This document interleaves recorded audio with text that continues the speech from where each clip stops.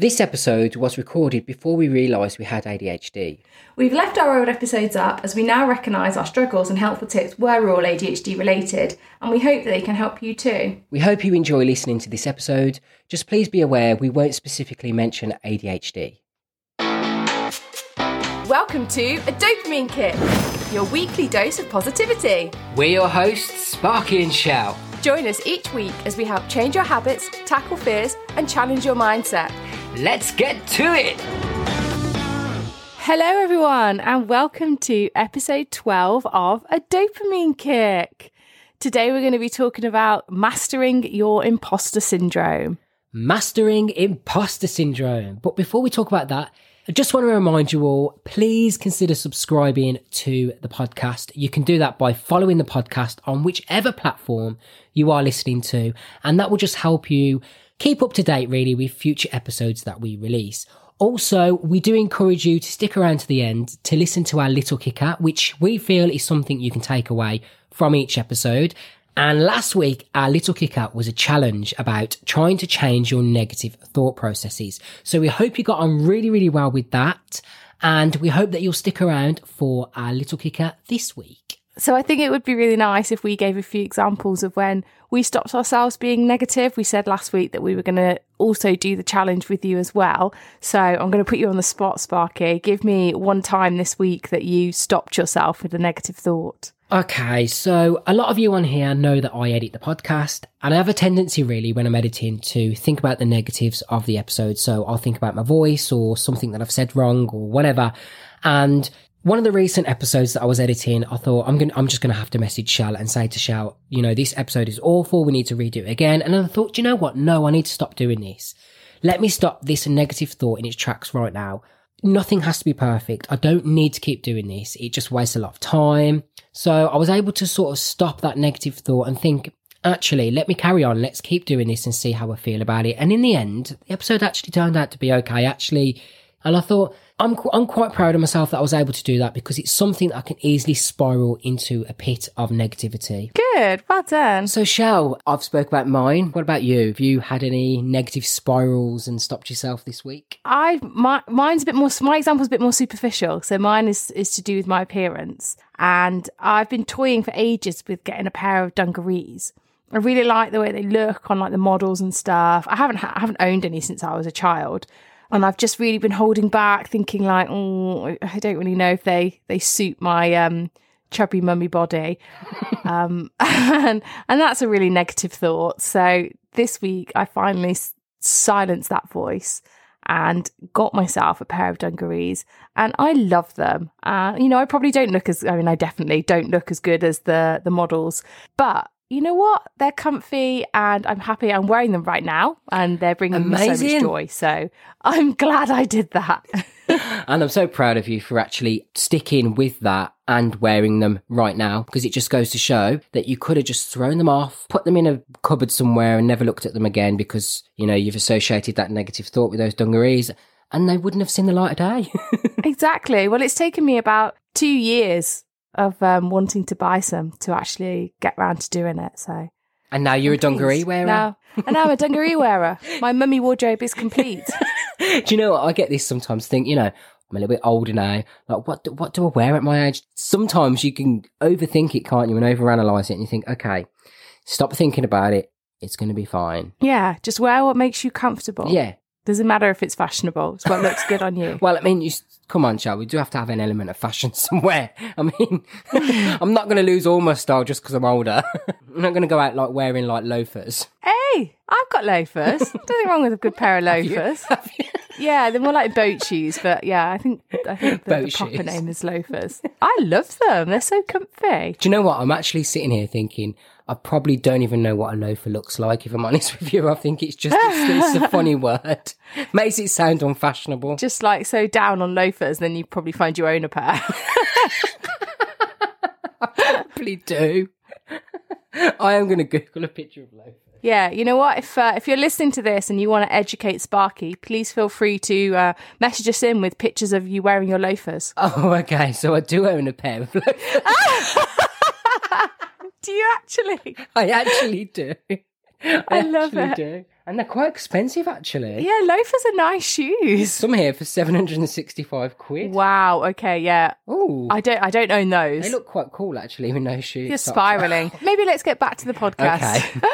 So today we're going to be talking about imposter syndrome.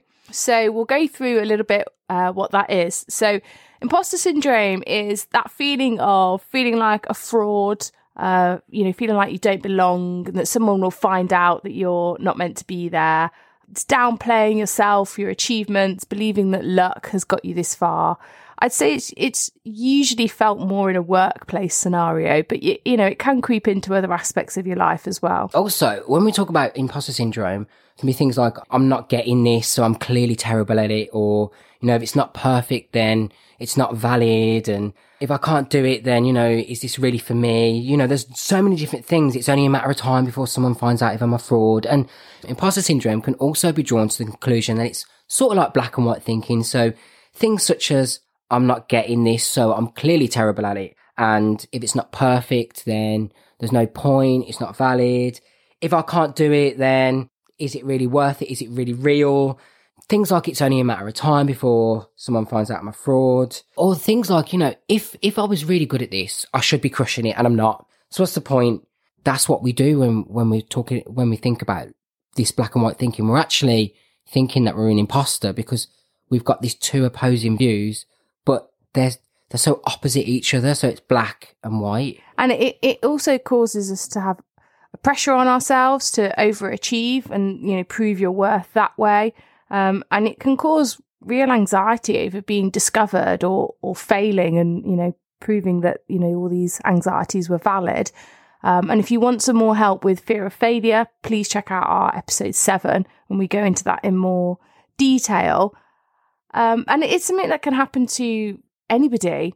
Sparky, when was the last time you felt like a fraud?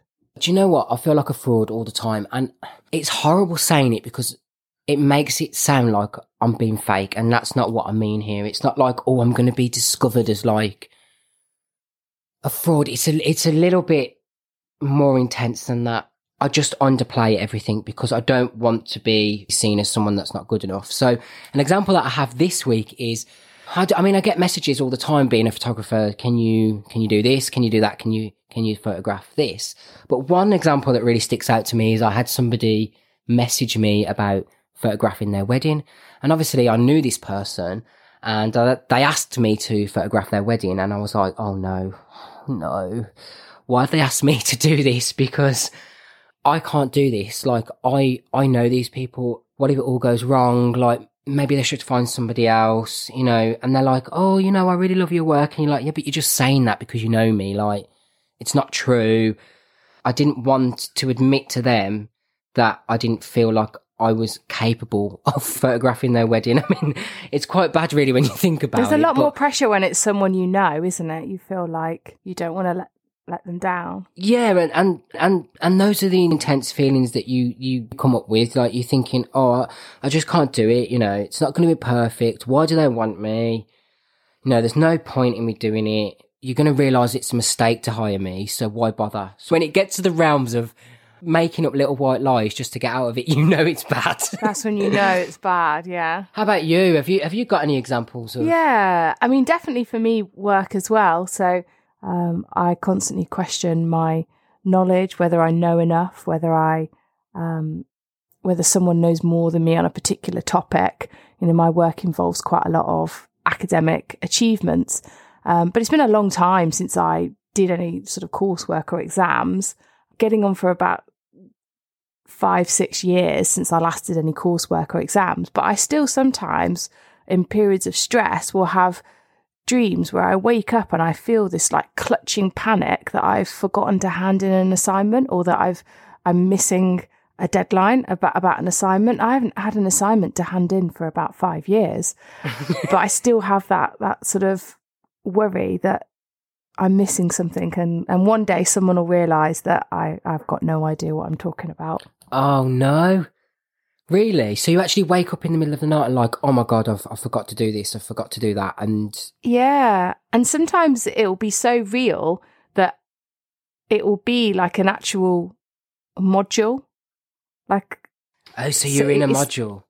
Yeah, so it won't be like I wake up with a vague feeling like I've forgotten to do something. It will be like, oh God, I forgot to do module B, and like I'll remember all like the bits of the course and think I should have handed in an assignment on that. And like it just can feel so real sometimes. I know. That sounds crazy though, doesn't it? The fact that this sort of imposter syndrome can affect you to that level where you're having dreams about it and you're waking up thinking that you've missed modules and things. Like it doesn't matter what's going on in your life, like whether it's work, whether it's relationships or something else. The fact that it can affect you this way is incredible, really. Not in an incredible way, you know, but it's incredible that it affects you this way. And, you know, if you look at all of the areas of our lives, you know, I think all the time, all my successes are flukes, or I've got a new project to do and then this project will be a disaster, and then, oh, it's okay, I finished the project. It wasn't that much of a disaster. And then, that's big. Oh, crap, I've got a new project to do, and it just starts all over again, like a cycle. And I feel as well, like the further I progress in my career, so the more senior I become, the worse the imposter syndrome is. So when I was sort of a more junior vet, the expectations on me weren't really that high, and I felt comfortable meeting them. But as I get more experienced and people expect more from me, I definitely feel like there's more pressure there. I haven't really. There's more pressure. There's a lot more pressure there. I think it's because there's a lot more pressure there for you. Everyone is listening to you as the expert, whereas when you're a bit of a junior, and I'll say this from like when I've been in roles as well, where you don't take on that much responsibility, you kind of feel like, oh, you know, everyone knows that I'm not senior. Everyone knows that I don't have all the answers. So it's fine to sort of like fail a little bit more or think like that. Definitely. And then when you get to a point where people are asking you for advice and are asking you questions, you just think, oh God, why are you asking me? I don't know. Yeah. And like you just sit there thinking like, I don't know, this is me anyway. Look, I'm a crazy, awkward mess of a person who tries really hard to impress people, but I've got zero talent. Like, so why? I thought you were talking about me then. No. I think that could describe us both. But you know what? If you actually think about it, other people probably think that you're pretty cool. That's why they're asking for your advice, but you just don't see it that way. You just think of it as like, why are you asking me? I don't know the answer to that. Like, go and ask somebody else who's an expert, because I'm no expert. But really, deep down, you are an expert in your field in just many different ways. And I think it's really funny how when you look at imposter syndrome, how easy it is to spiral down that slope. You know, a simple little thing like, can I speak to you in my office? And it could be that you're at work and they're going to tell you something positive, but in your mind, it's like, oh no, I'm getting fired, which is the start. That's a negative thought pattern. And then you start thinking, they realised it was a mistake to hire me. You know, maybe they've started to realise I'm a mistake. And then they'll say something like, oh, Sparky, you know, you're doing a really great job and I'm going to give you a raise. And then you're like, oh no, really, I'm getting a raise. Like, that means more days till they realise I'm a mistake. That means the fall will be all the greater. That means you're expecting me to be better. You know, and it's like, it goes that one step above negative thoughts, because negative thoughts is, oh no, I'm getting fired, and then, oh no, I'm not getting fired. Whereas this one, it creeps in like an imposter. It's like, oh no, I'm not getting fired. But now it's going to be even worse because now I've got more time to prove. Yeah, I've made this worse for myself. Like the deceit is getting worse. The deceit. I don't know why that made me laugh so much. And it's like you were saying earlier, compliments as well. You know, we get compliments on how we look. And I get this all the time. People just say to me, just take a compliment. Please just take the compliment. Because it doesn't matter what happens in my life. If anybody gives me a compliment, I won't ever agree with them. And if I do agree with them, I'm just agreeing with them to humour them, because I think that they're lying, or, you know, or they're just being nice, or, you know, they're family members. They've got to say that. Oh, yeah, downplay their friends, you know, Absolutely. They would say that. Or they're strangers. Of course they'd say that because they don't really know me. You know what I mean? So you can't win. You just can't win. It's just a spiral. It's a spiral. Sorry, I'm going on a bit now. So we should probably talk about the science bit. So I'll leave this part up to Shell because, as you know, Shell loves the science part and I love hearing it as well. So over to you. I do love my science. So the science bit today sort of links in a little bit with what I was saying earlier about the higher you are and the more pressure you have on yourself. Sometimes the worse imposter syndrome can be. So we'll link to this study in the show notes. That it was basically looking at clinicians at different levels in their career. And what they found is it's not just underperforming or failing clinicians who struggle and require support.